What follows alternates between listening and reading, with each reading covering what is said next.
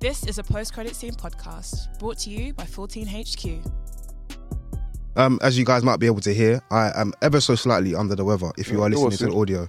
I hope I don't sound too bad in your ears. That could be seen as an innuendo of some kind. But yeah, the post-credit scene podcast. This is not season 3. Season 3 is on the way. Season 3 is coming. We've got some exciting news and an exciting something coming with season 3, which will be great for us as a podcast as we seek to continue to grow and elevate as sort of critiques and lovers of film and television. And I think this edition will be great to the pod. But before we do that, we want to talk about 2023 and the 2024 Golden Globe Awards. This is the first time we've... It's called? Is it called the 2023? No. So I said we want to talk about 2023 in terms of what came out last year for the 2024 Golden Globe. So I should have been a bit clearer in my... Is it called the 2024 Golden Globes? That's stupid though, right? No. It's like that with anything. It's even if you bring it down to like games when they do... Like FIFA 17, FIFA 18. Yeah. It's actually the year. So yeah, like officially it's called the 81st Golden Globes, but you can call it Golden Globes 2024, and you're not going to get in trouble for that. I hear it. I think this show has had so many interesting ups and downs over the last few years, yes, sir. Which we'll get into quite briefly before we talk about the actual show, because that's why we're here. Yes, sir. But I think it's always exciting to see a celebration of film and television, just like you would with any other awards in terms of football with Ballon d'Or. You always want to find out who's going to be awarded the best player, team of the season, all that sort of stuff. And I think the same applies to film and television. But before we get into that, I think it's important for us to make a note of some of the things that have come out about the Golden Globes in the last few years in terms of its lack of inclusivity, the lack of black members on the board, voters being accused of making sexist and racist remarks and soliciting favours from celebrities and movie studios. Do you think the Golden Globes has, and this is an open question to both from what you do know, do you think they've managed to bounce back from that? Because there was a long time where people were boycotting this show, especially in that 2021 period. So do you think the show this year, from what you saw in terms of who was there, has managed to sort of make up some kind of bounce back? I don't think you can ever bounce back. I think you can make change, which they've allegedly tried to do.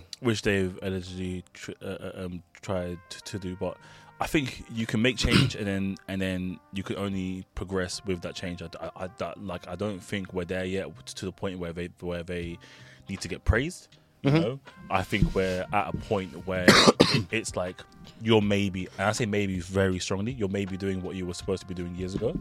You know, and even then, it's still sparsely. Like we're not like coveted. You know, like across all it's 3 sectors, right? It's across the boards, the nominees and the voters, right? So like across all of them, I think the most diverse part of that is probably at the moment that's changed the most is the nominees. Okay. But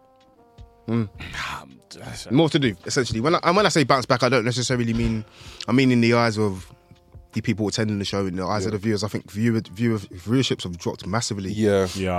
Year upon year with most of the award shows, let alone the Golden Globes. I think especially after COVID as well. It's a bit of I think a lot of these shows. I think the problem with film and TV, okay, you know, like in music award shows and that kind of stuff. Okay, but there's always like a story. Like 70% of the musicians that are there have come from nothing, right? That's like the most stereotypical. Especially if you're like a rapper or stuff like that. So almost like when you're watching those shows, you're watching because you're a fan of like that person, or because you're celebrating like them being at a live show. I remember when Lil Baby done his MTV Music Awards, and it was a massive thing. It was like, oh my god, because he's from the ghetto, like, oh my, blah blah blah. With film and TV, it just feels like the most prestige elitist I get you thing of all time, and then it's like you have that after dark times and blah blah blah, and it's like it's just a bunch of privileged people in like one room. There's barely there's barely any press that is like mid-level press. It's all Hollywood Reporter, Variety, Deadline, you know what I'm saying, like Variety, E News, Channel 4, whatever it is. It's all like very high level. You'd like to see some change in that, yeah? It doesn't feel very welcoming. Does it feel very inclusive? at all. At all. Like, look at our recent experience at BFI. You know, like I was like I said to you guys, like by the end of it, I was very shocked at how diverse it was, you know. Yeah. And how, like, in the media lines, and we were all, like, respected, you know. Like, obviously there was bigger companies there that hold your friend from Letterboxd. Yeah. we met some very like-minded people during BFI, to the point that I feel like we built a great chemistry with certain people BFI. With certain people from there. Yeah. But sorry, but to go back to your, to the question at hand, I guess the best way to understand whether there is a bounce back is, I know you mentioned it, is by looking at viewership. And I know that a lot of award shows have dropped in viewership, but I think Golden Globes is tanked quite a lot. And from my understanding, based on last night's awards, quite a few people turned it off during some of the presenters, the hosts' commentary. Yeah, I can get into that very briefly. The host, Joe Kay, he's done a lot of work in recent years in terms of Comedy Central and Netflix specials. I hadn't known much about him until yesterday. I tuned in to the actual show itself, like a bit of a dork I've become recently. And it was interesting it was cringy. And I hate having to, I hate watching something and I feel embarrassed for somebody because you can see they're squirming and you can see they're scrambling with the jokes that they're making. He made some jokes about the typical jokes. He made jokes about films which are so typical. So, for example, he made a joke about the 3-hour run of Oppenheimer. Obviously, Martin Scorsese was there. The camera then zooms in on Martin Scorsese's reaction. He also made a joke about Barbie, the typical joke about Barbie and what people presume Barbie to be. Yeah. Which was, it was so cringeworthy. The camera then zoomed in on Margot Robbie and it was just, why? She looked uncomfortable. The uncomfortable laugh that they all do. Him. He had one or two funny jokes, but as a whole, he definitely tanked the show. He broke his silence today, saying he fell short. I'd be lying if I said it doesn't hurt. I hit a moment there where I was like, hosting is just a tough gig. He said that? Yeah, yes, I'm a stand-up comic, but that hosting position is a different style. I kind of went in and did the writer's thing. We had 10 days to write this monologue. It was a crash course. I feel bad, but I've got to say I still loved what I did. I think that's fair to come out and say. That's brave. That's changed my opinion. We all have bad days on the job, so it's unfortunate that he didn't. He did it on a golden stage, golden globes, but it happens, innit? But for him to come out and say that, essentially had a By bad the way, day. he's more likely to get a second go in like 5 years' time because of that statement. Yeah, but would you want that? I believe in my redemption arcs, man. I think my question would be: are comedians the right people to host these shows? I think so. Yes. I think it's the right. And the only reason I do ask is because, and then the second question on that, and we have to do that very quickly because we've got quite a deep ep, is the fact is when they try to roast actors, filmmakers, and the movies. Is that the right way to sort of win over your? It can go one way or the other if you do it that way, depending on who you are. I think comedians, yes, but obviously the type of host that you are as well. Fact. Because you're a comedian, you don't have to roast. Yeah, you don't have to roast the people that are there. We can, like, for example, when Ricky Gervais. Oh my days. He went brazy. I think he went brazy, and I wouldn't even call that roasting. Man was just spitting. He was honest. And he made it entertaining. And we've had plenty. Like I have a comedian bias. I generally think when it comes to like performance and acting, I think comedians are top tier. If you're a great comedian, you'll be a great actor. That's my personal opinion. Okay, yeah. So if anybody, if there's any group or subgroup of actors that or performers that would host an award, I would say comedians. But obviously, you just have to be good at hosting as well. Yeah. Breaking news, by the way: William Dafoe got his star on the Hollywood. Oh, bro, don't. It's a breaking news. Somebody Dafoe's like, no, not my nigga William. That's the first one that came to mind. Dead and gone. Yeah, William Dafoe got his star on the Hollywood Walk of Fame. He's still alive and well. He was at the show yesterday as well. So yeah, he's well. But yeah, I'm really happy for him. He starred in Poor Things, which I'm looking forward to watching. He was obviously best known as the Green Goblin in Spider-Man. Yes, sir. Superb depiction in both films that he was in. So yeah, shout out to William Dafoe. One other aspect of the show that I found really, really funny, Manny spoke about it with me before, was the sort of the presentation of Best Screenplay Award. Daniel Kaluuya, Haley Steinfeld, Haley Steinfeld and Shamik Moore presented this, and their presentation was on sort of a banter and making a laugh of the studios, and highlighting the importance of writers. It was really, really funny. They were basically just roasting the studios with their presentation by saying, "You need writers to make these films and TV shows happen." It was great to watch from my perspective. Manny, what did you think about it? Yeah, I thought it was really good, and it highlights the importance of writers within TV and film as well, which has been, I guess, a very important topic over the last 12 months. And I'm glad that they highlighted it in the way that they did. It was great. Yeah, no, I loved it. It was great. Okay, let's get into it, man. Post-credit scene podcast, a 14HQ original. Gaz, your host. I'm with Manny and Hus. We're going to talk about the Golden Globes 2024. A big night for Oppenheimer overall. 5 wins. Five huge wins and important wins. Did we expect? Yeah. Yeah. No surprises. Yeah. Don't get me wrong, some of the films they had competition with were great films. And we could talk about that maybe in part with what we talk about here with Oppenheimer. But firstly, Robert Downey Jr. Jeez. winning Best Supporting Actor. Yes, sir.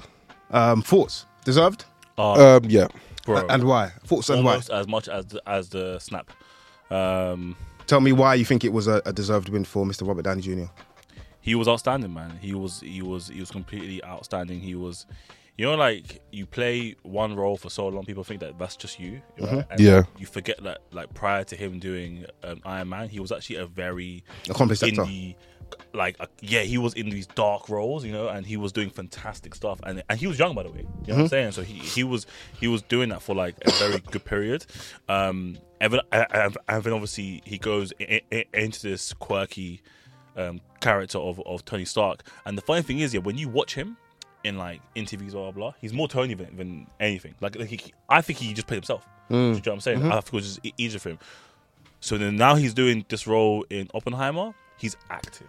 He's acting. But it's so to role. But it's interesting you say he's acting, and it's not a pushback. It's more of a he was told by Christopher Nolan, if anything, dial it back from the typical Robert Downey Jr. performance. Yeah. But he still managed to put on a mammoth of a performance while dialing it back. But I think that's my exact point. Him dialing it back is him acting. Him saying, all right, cool, yo, I have to do this and be more subtle. Bro, do you remember, towards the end when he's talking to, I forgot the actor's name, but he's talking to him in the room because he's explaining everything, right? Yeah. This is when they come from a break in The court scene. court. It was the second to last time that he was speaking to him, and you can start seeing he was breaking. He wasn't calm anymore, okay, but he wasn't visibly angry. He was more at the end of sentences. He'd like shake a little bit, like this, and it was so subtle. I was like, oh, it was just wonderful. I believed every word he said, and it's crazy because I believed every word he said at the start, where he was basically chatting shit, and then I believed every single word he said at the end, where he had to tell the truth. Do you know what I mean? I think the reason why he had to be so subtle in this, because he was deceiving the audience in this performance. Exactly. For the most part. And I feel like let's give Tony Stark an example, was a bit more theatrical when in comparison to this, and a bit more eccentric. So the dial back was just more so of a character decision in terms of we know towards the end of the film that he essentially is the antagonist. Yes. But we're not supposed to know that right away. Yeah. So I feel like it was done really well, because towards the end of the scene, we really saw his true colours. But beforehand, he had to put a persona or somebody that is not meant to be a bad guy. Almost a victim.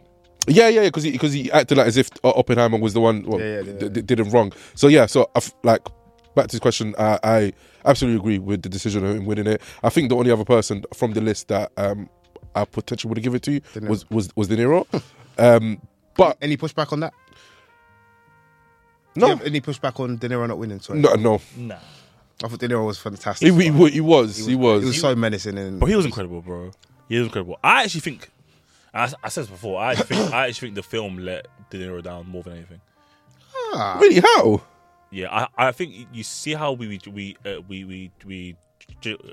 said that RDJ, we had to kind of deceive the he could only do that with the film being written the way that it's Yeah. because right at the start, Oppenheimer walks in and he's being interviewed by these 12 guys. We automatically think subconsciously they're the villains. Okay, they're trying to bring him down for doing something, blah blah blah.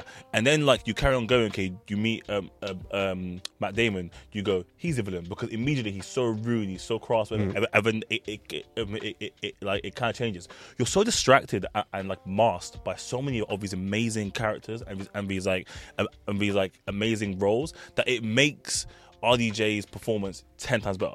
Whereas in Killers, I don't think there was enough all-star performances to mask or to help De Niro become more menacing or more like twisted and that kind of stuff. I just don't think it was that strong enough for that. I don't think he was helped by the writing. Okay, cool. And interestingly, he was up against William Dafoe, Poor Things. Poor Things isn't actually out here yet, which is a shame, but I'm looking forward to watching that. Robert De Niro, Killers with a Flower Moon. Ryan Gosling, Barbie. Charles Melton, May December. And Mark Ruffalo, Poor Things again, which, as I said before, isn't out until 12th. By the way, also, Mark Ruffalo, an underrated drama actor, yeah. Agreed. Underrated one. Best actor, Cillian Murphy. Thoughts? Is it Killian?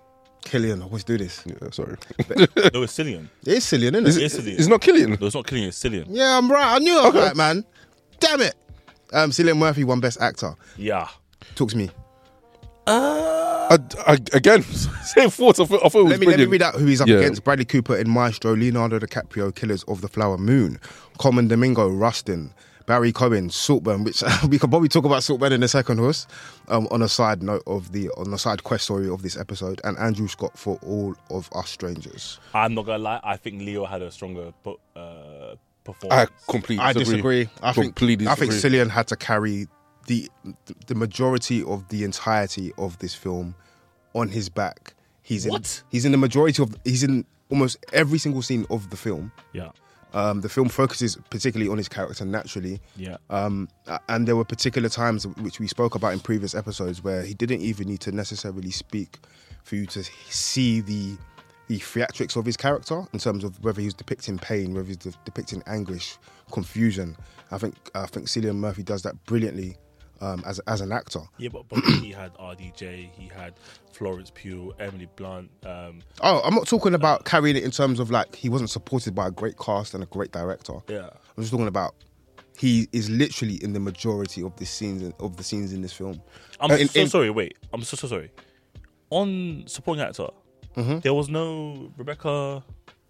You're talking about actress? Yeah. Oh, okay. Yeah, we'll get there. I thought it was... Yeah, sorry. Yeah, and I think the main reason why I'll give it to Murphy as well is that as much as I really enjoyed Leonardo DiCaprio's acting in Killers of the Flower Moon, I feel like he got out of shine quite often. In certain scenes, yes. Yeah, but I couldn't say the same thing about Murphy. You mean with Murphy with the scenes that he's in, yeah? Yeah. Not like in individual scenes. No, the scenes that he's in, because obviously, like, fair. If we're talking about like pound, yeah. Yeah. I'm not mad at Cillian getting it. Okay.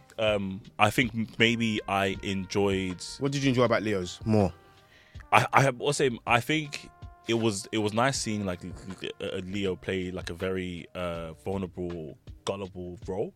You know? Like we always see him either in these kind of like very self-assured, exactly, and these powerful roles.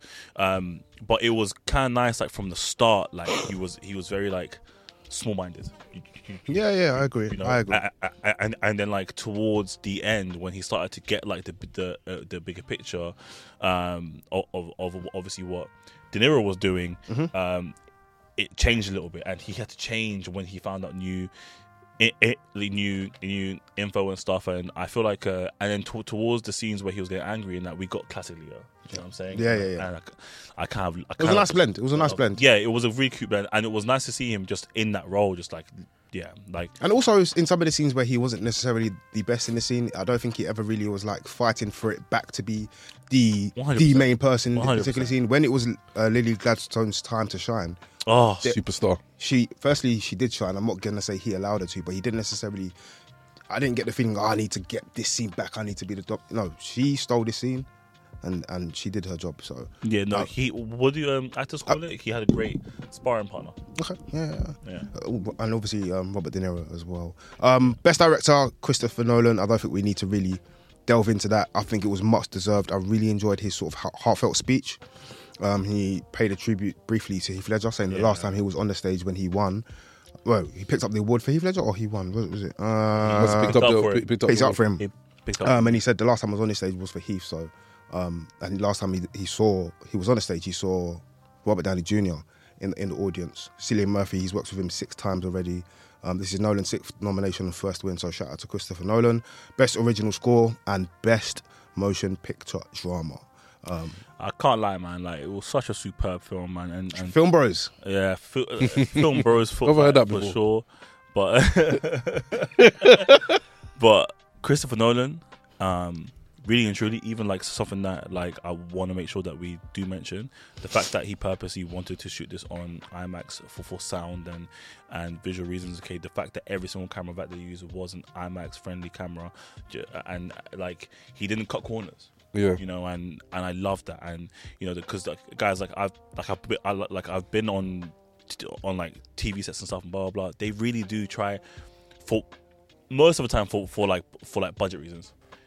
The second unit will have different cameras to the first unit, or blah blah blah blah blah blah. And films like that, and there was one other film that did that as well. The Creator. They used one camera for the whole film. Yeah. It's outstanding, you know, and it's because you want everything to be aligned. You want everything to look the same, to feel the same. Do you know what I mean? And that's just something from a filmmaker thing where I just thought it was That's a stunning. good point. And he did credit Universal for backing him throughout the film. So And it's a big risk, by the way, because they had to re-release Oppenheimer 3 times because of the IMAX problem. Okay. Because obviously not every cinema in the world has Yeah. Yeah, so then it took some countries like 2-3 months to actually get it, and then I loved the commitment from Chris Nolan, RDJ. I was seeing them doing press tours in like different countries 2 months after it came out. Like, it's fantastic. That's amazing. But- We'll move on to Beef. I think there's so many reasons for this to be a celebration of a series that I watched. I can't remember when it came out. I think I've got the notes here. I released. Bear with me. Should have it ready. But Beef was a series that I absolutely enjoyed, man. It was quite refreshing in its sort of black comedy, drama, thriller aspect.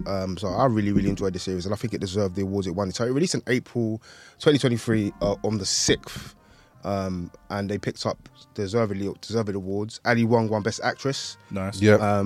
Stephen Yeun won Best Actor, and the entire show itself won Best Limited Series, and I think it was much, much deserved. It was Netflix, right? Yes, it's a Yeah. series. Definitely, if you haven't already watched it, it's worth a watch. It's a great, great series. Stephen Yeun and Ali Wong are the first Asian actors to win awards in their Golden Globe categories as well, which is like Really a huge success. Big. So if you haven't watched Beef, I would definitely say it's a series that you should watch. It's fun, it's enthralling, it's chaotic. I'll give a brief premise of it. It's a 2023 American comedy drama television limited series created by Korean director Lee Song-jin for Netflix. It stars Stephen Yeun and Ali Wong, as I said, who won their awards yesterday. 2 strangers whose involvement in a road rage accident escalates into a prolonged feud. And it sounds like such a simple premise of a TV series, but it really does work, and it carries on throughout. So yeah, I'll definitely say it's worth a watch. 10 episodes. It was released on Netflix on April the 6th, 2023. And yeah, great series. Yeah, they do a good job of showcasing what anger can do to somebody, whether it's anger that you've repressed over the years or angers that you feel like automatically out of nowhere. I think they've done a good job representing that. 100%. Sure. And in such a simple essence of a story, it managed to carry itself throughout the 10 episodes and keep me engaged. Yeah, like if you told me the premise of the story, You'd I would struggle to see how you can make that into a 10 yeah. episode series. But yeah, amazing job. So interestingly, Lee Song-jin basically said that Beef is based on a true road rage accident during his acceptance speech yesterday, which was quite interesting. And Stephen Yeun was supposed to play Sentry in the MCU, no longer can due to schedule clashes. Host, any thoughts on feelings on? It's because the guy hotted it up. Yeah, he hot up his suit. Yeah, I don't know. He said it's a scheduling thing. Yeah. Nah, The creator of Invincible just snitched live. Yeah. That was foul, man. Yeah, I don't know why I did that. But yeah, really big shout out to Beef. Great show. Next up, the Bears. Manny. My boy. Not even my boy. My guy. Your guy Adebiri. Yeah, man. Fucking happy for. Share your thoughts because I know you're happy about this one. I definitely was when I think we already shared our thoughts on The Bear as a TV show. If you haven't, go back and watch second to last episode of the year where we talk about our favorite TV shows of the year. But yeah, like Ayo winning her award and even the award speech that she gave out was really touching. You can tell that she was very nervous and really excited and really grateful for receiving it. And bro, they're just good people. When I see all of them pick up the award, they had the guy that plays Marcus, I can't remember his real name, giving a speech, and then just seeing like just the feel of such a family. Around them. It was just nice, man. My family, my blood. Like, bro, like happy for them. Like I didn't realize I would be this happy to watch them win. Oh, I was delighted. I was so happy, bro. So Ayo Edebiri won Best Performance by a Film or Actor in a Television Series, Musical or Comedy. Jeremy Allen White, friend of the show for sure. Listen, she will see our clips one day. Best Performance by a Male Actor in a Television Series was won by Jeremy Allen White. Massively deserved, both of them. I would say Jeremy Allen White is an absolute star. I'm really looking forward to seeing him in Iron Claw as well. The Bear is a great series. Like, just again, if you've never watched The Bear, it'll be one of the best experiences for me personally anyway. Yeah. You'll get to see it in sort of a television series that is spanning, the episodes span 25 to 30 minutes, maybe 40 max. Yeah. Other than that one particular episode in season 2. But again, it's one of the best shows of the year. I'm looking forward to season 3. And I think The Bear will slightly become one of those shows that more and more people will start watching in a year or 2 years' time. Yeah. And it will then become one of those shows that everyone talks about. Not to say, like, look at us, we've watched it before you, but I just think it hasn't got the necessary maybe. Well, it's starting to get it now, actually.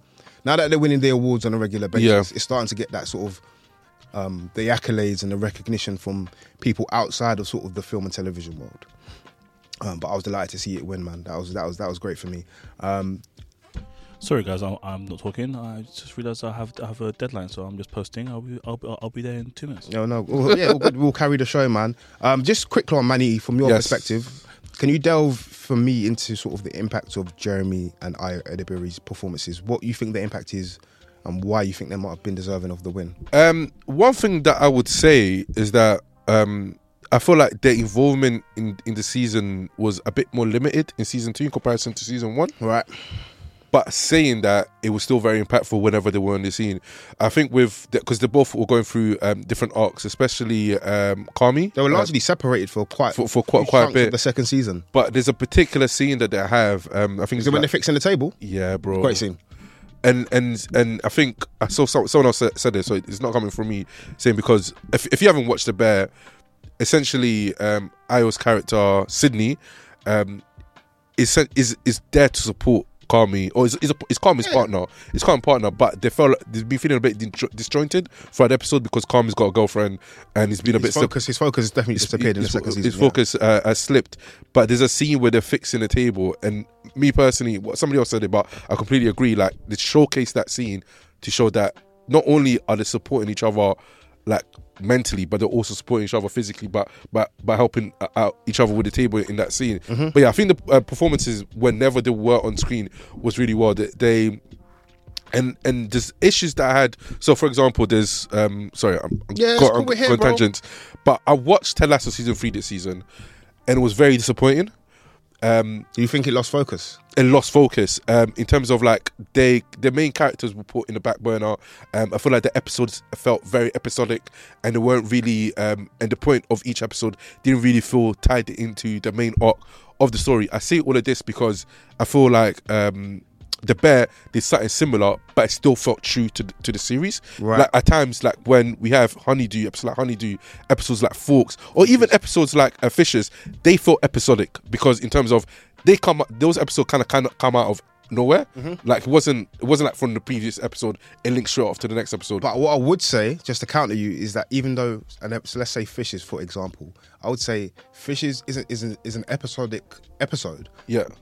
But has ties to previous moments of the series where It informs what's happening in the series, and that's my point in comparison to Ted Lasso. I don't feel like Ted Lasso done a good job doing that, but I feel like The Bear does a brilliant job in terms of giving us episodes that feel episodic, but are still very important to what's happening to the present in the actual storyline of the show. And Ayo's and Jeremy's performances throughout were brilliant.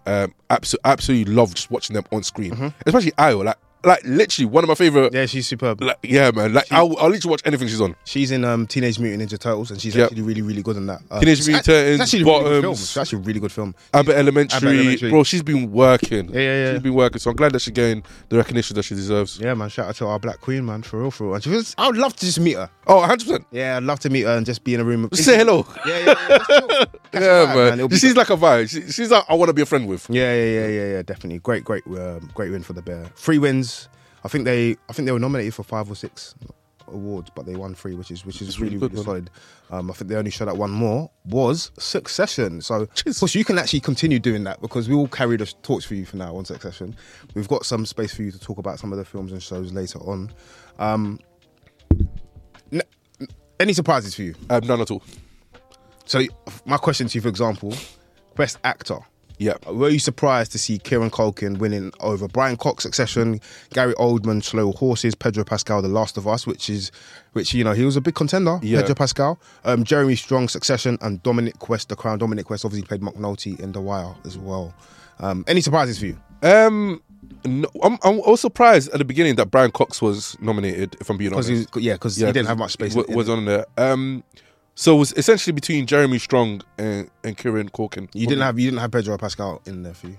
No, I'm not saying that you No. And answer is no. And I feel like Pedro was great in The Last of Us. Really do. It's a great series. It is, but I feel like the acting within Succession season 4 was mind blowing for me personally. I think I might have given it to Jeremy Strong. I would have given it to Jeremy Strong. I think I might have given it to Jeremy Strong. But then when you look at scenes like at the funeral, Culkin's the breakdown, the breakdown. I wouldn't know how to separate the two because I feel like Jeremy had. I can't even remember the scenes that I'll give because I feel like Succession. The last episode was where he had that sort of I'm the oldest boy. That was a good scene. He had quite a few, if I'm honest with you. He had the scene where he gave the speech when he was promoting the streaming show. Yeah, and he had to like really convince. I think he had something happen before that where he had to like convince himself, that he's capable of pulling this off, and he had all that self-doubt as a character, raging in his head about can I actually pull this off, and he managed to do it. Which then what the show did so well, continuously in season 4, was trick you into believing that someone was either ready for the role, or they were in a position of power, or that I would say those are the two things that the show and really it snatched it away. Or that something potentially good for these people was going to happen. Yeah. In the last episode where we thought they were getting together as brother and siblings in the house, boom, boardroom, I'm the oldest son. Yeah. Amazing, great show. We'll move on quickly because we want to fly through these, but respectfully fly through these. Shara Snook. Yes. Talk to me, bro. Oh, bro, I think she was the best. Top 2 performers in the series. Shara Snook. I think episode 3. That episode. I think that was the best performance of the season. Really? Yeah, I think that was the best performance of that season. Off the top of my head, maybe I need a rewatch, but looking back at it, I think that's the performance that moved me the most. Okay. So, bro, you know what we're going to talk about, right? Oh yeah, absolutely. Come on, let's talk about my guy. Well, we'll talk about them in tandem because what I would say is the performance of Shara Snook alongside Tom McFadden with the supporting actor coincides with one of the best scenes of that season. We've seen on the balcony when they're discussing, I don't think you're good enough. I don't think you're a good person to be. The thing, okay, like to compare it to, like, for example, like Grime, and I'm this hearing is interesting. I know, and I'm hearing like people bar, but you know you got that one MC that will rhyme off beat. But makes it sound wavy. Yeah. And that's what I felt like watching that scene. It felt so unnaturally natural. Like, it didn't feel like this belongs in a TV show, but it made this 10 times better. Like, it felt very much theatrical. Yeah, which he is. Yeah. Yeah. And he is a theatre actor, to be fair, Tom McFadden. Very, very, very talented. He was great in season 4 of Succession. And it also won Best Television Drama Series. No surprises there. Yep. 4 wins for Succession. It's probably likely to do just as well at the Emmys this month. Yes, this month. I think that might have been like the most difficult category in terms of who could have won it. For what? Best drama? Best male actor supporting role in a television show. Okay, talk to me what your thoughts are on that. Why'd you say that? I feel like Alan Ruck had a good performance. I definitely don't. I wouldn't say he was better than Matthew. Yeah, I agree. But he done really well. But the two that came to mind is Eben Moss and Billy Crudup for The Bear and The Morning Show. And The Morning, respectfully. Well, you ain't seen The Morning Show, have you? No. So it's an American. Well, me and Manny have spoken about it before briefly. But Reese Witherspoon, Jennifer Aniston, star in the show, and the guy he's talking about, Billy Crudup, is superb. Superb. He's really good. I feel like if any of those three won it, Alexander Skarsgård was good in Succession. He was a complete miss. I haven't seen Jury Duty. Have you? I haven't. People speak highly about Jury Duty. Quite hard to pronounce. Jury Duty. There we go. James Marsden was a contender for the best supporting actor. But no, I'm not mad at Succession. I'm not mad at Matthew McFadden winning best supporting actor. We'll move on very briefly to some other notable achievements. Lily Gladstone, best actress in Killers of the Flower Moon. Horse, you've been quiet for some time, so I think it's now a nice way to introduce you back into the spotlight. Talk to me about your thoughts on Lily Gladstone. She's my dog, man. Okay, like, look. And her speech was fantastic. I don't know if you've seen it. It's so touching. I think she spoke in her particular native. I believe it was her native. I hope I'm not incorrect. Mm-hmm. But she started her speech in some form of native speech. Or native language. Dialects. And then did her congratulations, her thank you speech, which was quite powerful. And her journey, bro. Like the fact that she quit acting, you know, or took a step back per se, you know, Evan to get like a personal call from Scorsese to be like, this role is for you. Do you know what I mean? It's crazy. You know, like that's not like a normal. It's not normal. It's not normal. Go by, yeah. And for like Scorsese to sit there and have the plethora of like actors that he has in his notebook, in his contact, in his black book, his black book, and that. And when he thinks of you, Evan, like she said in an interview, that he almost forced her on a Zoom call, and it's like, how can Scorsese force you on anything? Fam? That's crazy, bruv. Do you know what I mean? And she got on it, and you know, she spoke to him and spoke to the executive producer who we obviously interviewed, Mariam. Oh yeah. And said about how like I can only do this if it's as authentic as it can be, and then you know that's why they hired a bunch of the actors that aren't actors who you know filled in role for the Osage people. But she was just so impressive, you know. She was ridiculously impressive, and to be what was impressive for you? I know I'm sort of pushing the issue here, but what was no, it's perfect. I think every scene where she had to show even 3 to 4 like emotions, she was outstanding. Like the scene where the living room scene where he comes over, right, and she's dealing with the fact that her mother is in the corner and telling her, yo, this man's here to steal everything from you. She's dealing with that. At the same time, she's dealing with her infatuation and her attraction towards Leo's character. And then the funny thing is, she even knows that what she's doing is completely wrong, right? But just her in that like 5-minute scene or 6-minute scene is just, it was actually more powerful for me. And then the scene that obviously she had in the bedroom, where I don't think she said a word. Like there was a moment when Leonardo DiCaprio was going off and she wasn't saying anything. She was just looking at him. She was just looking at him. And your focus was on her. Oh my god, I couldn't take my eyes off her. I couldn't take my eyes off her. She was so breathtaking in that. And even prior to that, okay, when she was like refusing to take the medicine, oh my god, fantastic. But even after that, where he was in prison and out, and she was getting like healthy and stuff. He almost reminded me of like John Wickish, where like he doesn't have to say much. You know what I mean? He can have like, 24 minutes of screen time. It's the same thing. It's just like her absolute presence was fantastic, and she embodied the Osage people, but she also embodied what's wrong with the people that were taken over. Yeah. Oh, Manny, any thoughts? I think who said it all. Like she was great throughout the film. Definitely the star of the show for when it comes to Killers of the Flower Moon for me personally. Yeah. And again, it's just more so to do with her subtleness in scenes where she just steals their attention. And I feel like just by watching her alone, you can already tell what the scene is about. You can tell what the film is about, and you can tell the emotions within the room just by looking at her face. I saw someone say that after she won, that she mastered the art of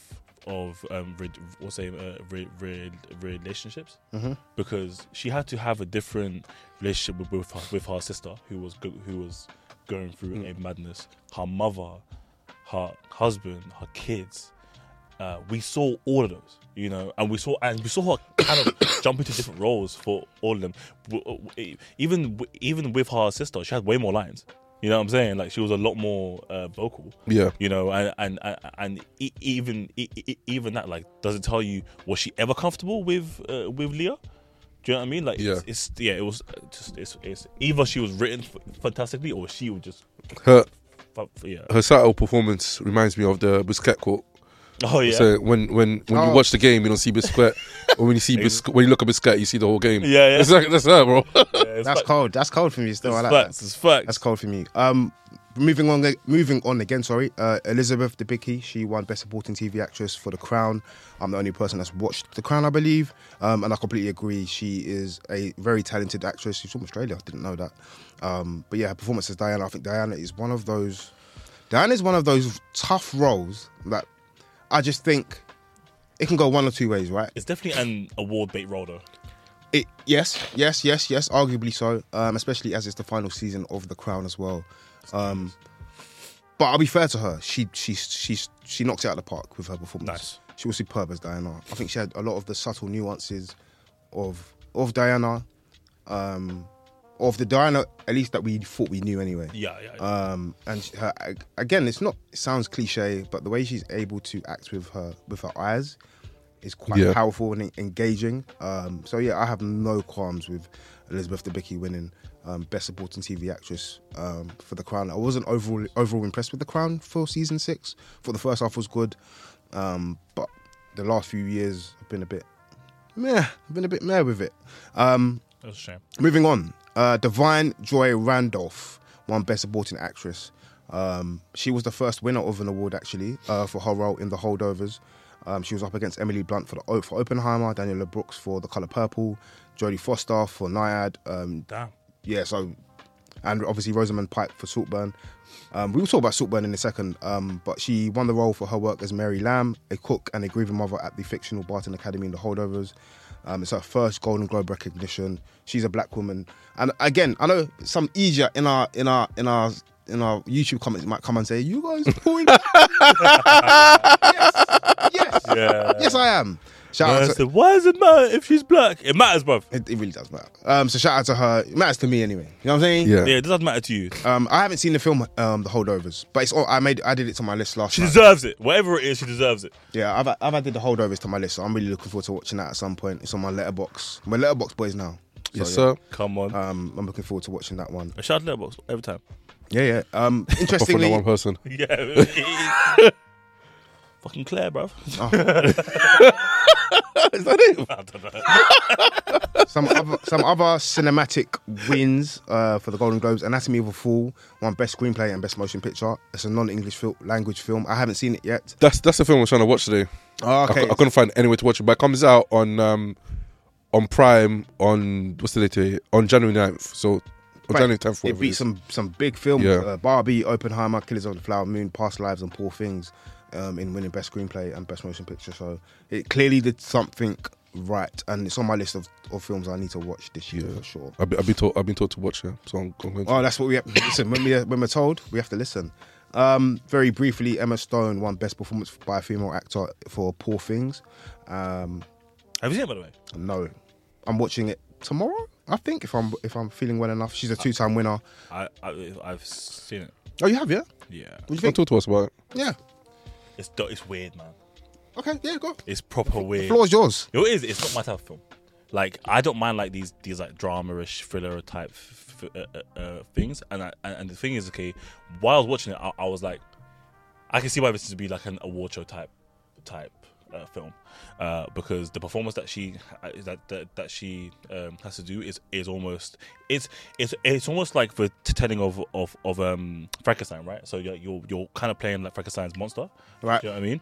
And she's in this really like dark but also kind of like victimized role. So you feel sorry for her, but she was fantastic. There's one person that I wanna compare it to, but Go on. The film You might have to be careful. just with the role of like Kang. Right. Oh no, you can speak. I don't think there's anything with saying his name. Like, go on. Yeah. The role of like Kang, like do you know how like we saw like the Loki Kang, and then we saw like the Ant-Man Kang, which was very different. It was a lot louder, a lot more thingy, and like and like it felt like that. It felt like in stages throughout the film, she was playing, adapting into a different role in the same body. Based on her performance, though, just having seen the film, but I think that's why. Can you see why she would have been potentially deserving of the win? I think for a nomination, yes. But like I said, Let me see who she was up against. You continue talking. maybe the bias is just me, Lovely. but I didn't. The film was Well, good. so this was why it was funny, right? Because I was watching it live. So she was up against Alma Poisti for Falling Leaves. I hope I pronounced that correctly. If I haven't, forgive me. Matazia Barrino, The Colour Purple, which I haven't seen yet. There's been so much weird publicity about that film. Yeah, bear. Huh? Emma Stone didn't win. Ah, who won for this one? It says there. Emma Stone did win. No, She did, bro. What are you talking about? it's what's the name? Fantasia, whatever name is. Fantasia didn't win, bro. No, she didn't win. So what's it telling me she won? Look. No, she didn't. No, that's just telling you the year. No, it tells you who wins on the thing. No, Fantasia didn't win, bro. Okay, then the website is actually literally bugging. No, Fantasia definitely didn't win. Jennifer Lawrence in No Hard Feelings. Yeah, so this is why it was funny, because when they read out Jennifer Lawrence's name, she said, if I don't win, I'm going home. But she mouthed it, but you could actually see it. She was joking. Obviously. Yeah, of course. But it was a great moment. It was very, very funny. She's sick. Yeah, she's great. Sorry, can I see that again? Margot Robbie for Barbie and Natalie Portman for May, December. Interesting. Needs to see May, December myself. That's a very interesting line for people. Yeah, I agree. Interesting. Okay. So You don't sound impressed. Was there anyone who's based upon what you have seen this year or last year? Is there anyone else you would have given it to ahead of Emma Stone, seeing as you've seen Poor Things? Tough one, innit? Not Jennifer Lawrence. Margot Robbie, nah. Margot Robbie was great. Just maybe not winning. Yeah. You know, it's really tough. Okay. So it's actually like that's actually a very good pod ep. But like that's so interesting. Yeah, the website shagged it. Just a quick, not really. We've kind of we covered our bases. Yeah, I think we did. Just a quick one, Manny. Yes. Over to you. The Boy and the Heron winning Best Animated Film. Yes. I think it was one of the shocks of the night. It won ahead of Spider-Man Across the Spider-Verse. Yes. But the significance of it is obviously it's the first non-English film to win in this category. Do you know? Have you seen the film yet? I haven't seen. That's one of the films. What do you know about the film? Because I knew you have some kind of knowledge. I can't speak too much on the film exactly, but I can speak about Studio Ghibli, the film, the production company that created the film. Studio Ghibli make a lot of great films. I think like the most famous ones are like Spirited Away, Princess Mononoke. I may pronounce the last name wrong. All good. But they do brilliant films. And I think one thing that I guess living in the UK and consuming quite a lot of American media and English-speaking media is that there's a world out there of non-English-speaking films or 100%. TV shows that a lot of times do a better jobs than American. I'm not gonna lie, man. Like Lockdown woke me up, man. Like Platform on Netflix, which is a Spanish a series, and then even things like Parasite, you know what I mean? And Parasite's very good, by the way. like all these films. Obviously, we watched Godzilla recently. Oh yeah, facts. That was outstanding. Such a you know what? Such a good film. It was all Japanese, bro. It should have been in my. If I'm honest, it should have been in my top 5. Yeah, it was so good. So I can't necessarily speak on this one specifically, but I know the quality of Studio Ghibli in general. Like, people, you cannot have an argument. They are, when it comes to creating films, they're one of the best studios ever. Like, when it comes to creating films, Is it giving you A24 vibes? not really, because A24 is very different. Like, A24 has like, they don't have a specific type of film they release. They just find the best films that haven't necessarily got good backing. And it's not, and sometimes it's not even Indie A24. films, though. And it's sometimes not even A24 that creates the film. Sometimes they just like find a really good film and say we'll promote it for you. So like even though they have like quite a catalog of great films, it's not necessarily like A24 Not produces in-house necessarily. Yeah, but Studio Ghibli, like quality wise, film after film, it's really, really, really good. Interesting. And I would recommend anybody to go and watch a Studio Ghibli. Well, I'll film. definitely watch this year because for it to be Spider-Man after that animation, like it wasn't like a normal animated film. Like the amount they had to put in, it took them years, bro. Do you know what I'm saying? So But there's a bit of comic book snobbery, man. facts. No, I'm not saying. I don't know. I'm just trying. But that's what I'm saying. I'm gonna watch this just for the pure fact of being like, all right, cool. Let me see what this is about. So yeah, shout out to them. That's a huge achievement, man. Yeah, cool. Interestingly, Barbie won Best Cinematic and Box Office Achievement. It was up against Guardians of the Galaxy Volume 3, John Wick Chapter 4, Mission Impossible Dead Reckoning Part 1, Oppenheimer, Spider-Man Across the Spider-Verse, the Super Mario Bros. Movie, and Taylor Swift, The Eras Tour. Taylor Swift can suck out, fam.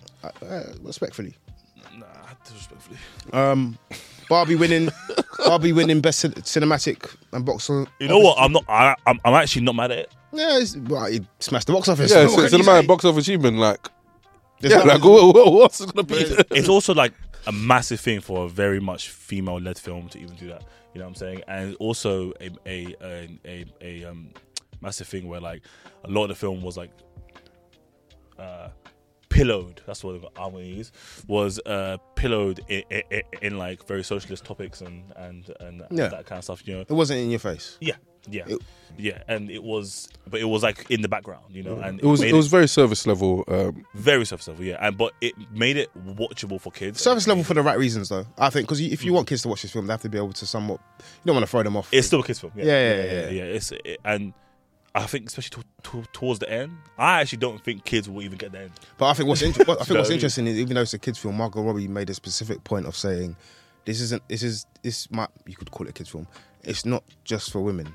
This film is for men and women. This is not. Facts. We didn't make this film to target just women, and I think you could see that in the films. Bro, I enjoyed it. I really enjoyed it. Billie Eilish won Best Original Song. Yeah, of course. For Barbie, and Paul. That song is a banger. Yo, we called that early though. Yeah, that song is a banger. Bam. But I can't lie. Seeing was it My Name Is Ken or Yeah. whatever on the thing was like, yeah, you know what? I don't know if I would have given Billie Eilish the vote because the Ken song is slaps. So it's because you're matching the Ken song To with the dance. so, yeah. Because the dance was outstanding. But the Billie Eilish song slaps. So that's winning a Grammy Yeah, it did. and an Oscar. Sorry. And the last two, Best Performance by a Male Actor in a Motion Picture, was won by Paul Giamatti for The Holdovers. Again, the film I need to watch. He was up against Nicolas Cage, Timothy Chalamet for The Wonka, Matt Damon Air, Joaquin Phoenix, Beau is Afraid, and Jeffrey Wright's American Fiction. Another film I need to watch. This is getting longer and longer by the day, which is good though. American Fiction, when is it coming out in the UK? Like this month? They just take the pick. One thing I want to complain about, we need to get our films at the same time. Poor Things, Iron Claw, Yeah, that's peak, by the way. You see that? What do you mean? That it's Bro, Iron Claw's already been out in America been for out. 2 months. Yeah, it's been out. By the time we get it, It's peak. it's a joke thing. It's peak, and I really want to see it as well. It looks bro. They're fucked. saying Zac Yeah, it looks very Efron, good. Oscars. They're saying, no. Your guy. Jeremy Allen, come on, man. Yeah, it's jarring. I had to get it a little I right. actually can't believe it. I actually can't believe it. Yes. I think maybe originally the thing was going to do as well. I don't know what. Maestro as well. Oh yeah, they released it on. No, it's a Netflix release though. No, was it in cinemas as well? No, it's a Netflix release, but Netflix US Got it first. Right. Yeah, I don't know why it goes into making a film international right away. So I'm assuming like they didn't expect. Maybe I'm assuming they didn't expect it to be as big as it was. What? Iron Claw. Iron Claw. until after it's released. Sometimes it's about like the distribution. So sometimes it's about certain things that are in the film that have to be cleared by certain countries. Yeah. So like for example, in like France, like you can't have for something, you can't say like cunt and these. So they have to or say get that edit. Get that, or they get it cleared, so it's only in cinema for like 2 weeks. Okay. So there's different laws in different places, and sometimes studios want to do a domestic release, so US, and then if they can't get one or two countries cleared in Europe, they don't want to release globally yet because they want the first weekend to be everywhere. Do you know what I'm saying? Where if it's like half of Europe, then they'll be like, Interestingly, Ricky Gervais won his first Golden Globe for Ricky Gervais Armageddon. He was up against Trevor Noah, Chris Rock, Amy Schumer, Sarah Silverman, and Wanda Sykes. Amy Schumer's a waste, man. Bro, I was waiting for the surname. Peekaboo. I'll see you next Thursday. Bro, did she really post? Bro, let's not do that. That's crazy. She's a piece of shit. Let's just not do that, bro. We'll talk about it off air, maybe. I don't know what she did. Trust me, when you see... Anyway, final tally for the Golden Globes for movies. Oppenheimer won 5. Jeez. Anatomy of a Fall won 2. The Holdovers won 2 awards. Poor Things 2 awards. Barbie 2 awards. Killers of the Flower Moon 1 award. And The Boy and the Heron 1 award. Final tally for Golden Globes TV wins. Succession won 4. The Bear won 3. And Beef won 3. Overall, I'd say award season is now alive and kicking. Yeah. Hopefully we'll be involved in it. Hopefully, yeah, definitely. We've got the Emmys coming up. We've got the BAFTAs this year. We've got the Oscars. It's going to be an When's the BAFTAs? Good question.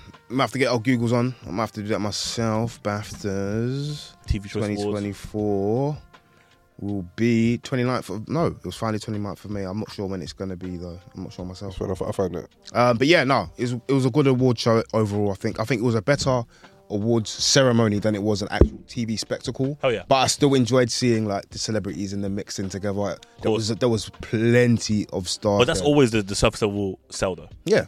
Just want to see them drinking and chatting and maybe even do some debauchery. I don't know. Yeah. It's next month, by the way, 18th. Decent. It is. And we're in conversations with BAFTA. So post-credit scene podcast, the 14HQ original. That is our Golden Globes wrap up for this year. Really, really enjoyed this episode, actually. Not surprisingly, but yeah, it was quite a good episode. Yeah, I enjoyed this one, man. Good chopping up about the. We're definitely gonna cover all of them, man. Yeah. Okay. I think at the end of the year we should do our own awards ceremony. I know we do our top 5. I think we should live up to you, the listeners, to vote for facts, best films and TV shows of the year. Facts, I agree. I strongly agree. That's quite cool. All right, cool. Yeah, let's get the people talking ourselves. Let's make it happen. Yeah. Post-credit scene podcast, a 14HQ original. You know the vibes. Over and out. This is a post-credit scene podcast brought to you by 14HQ.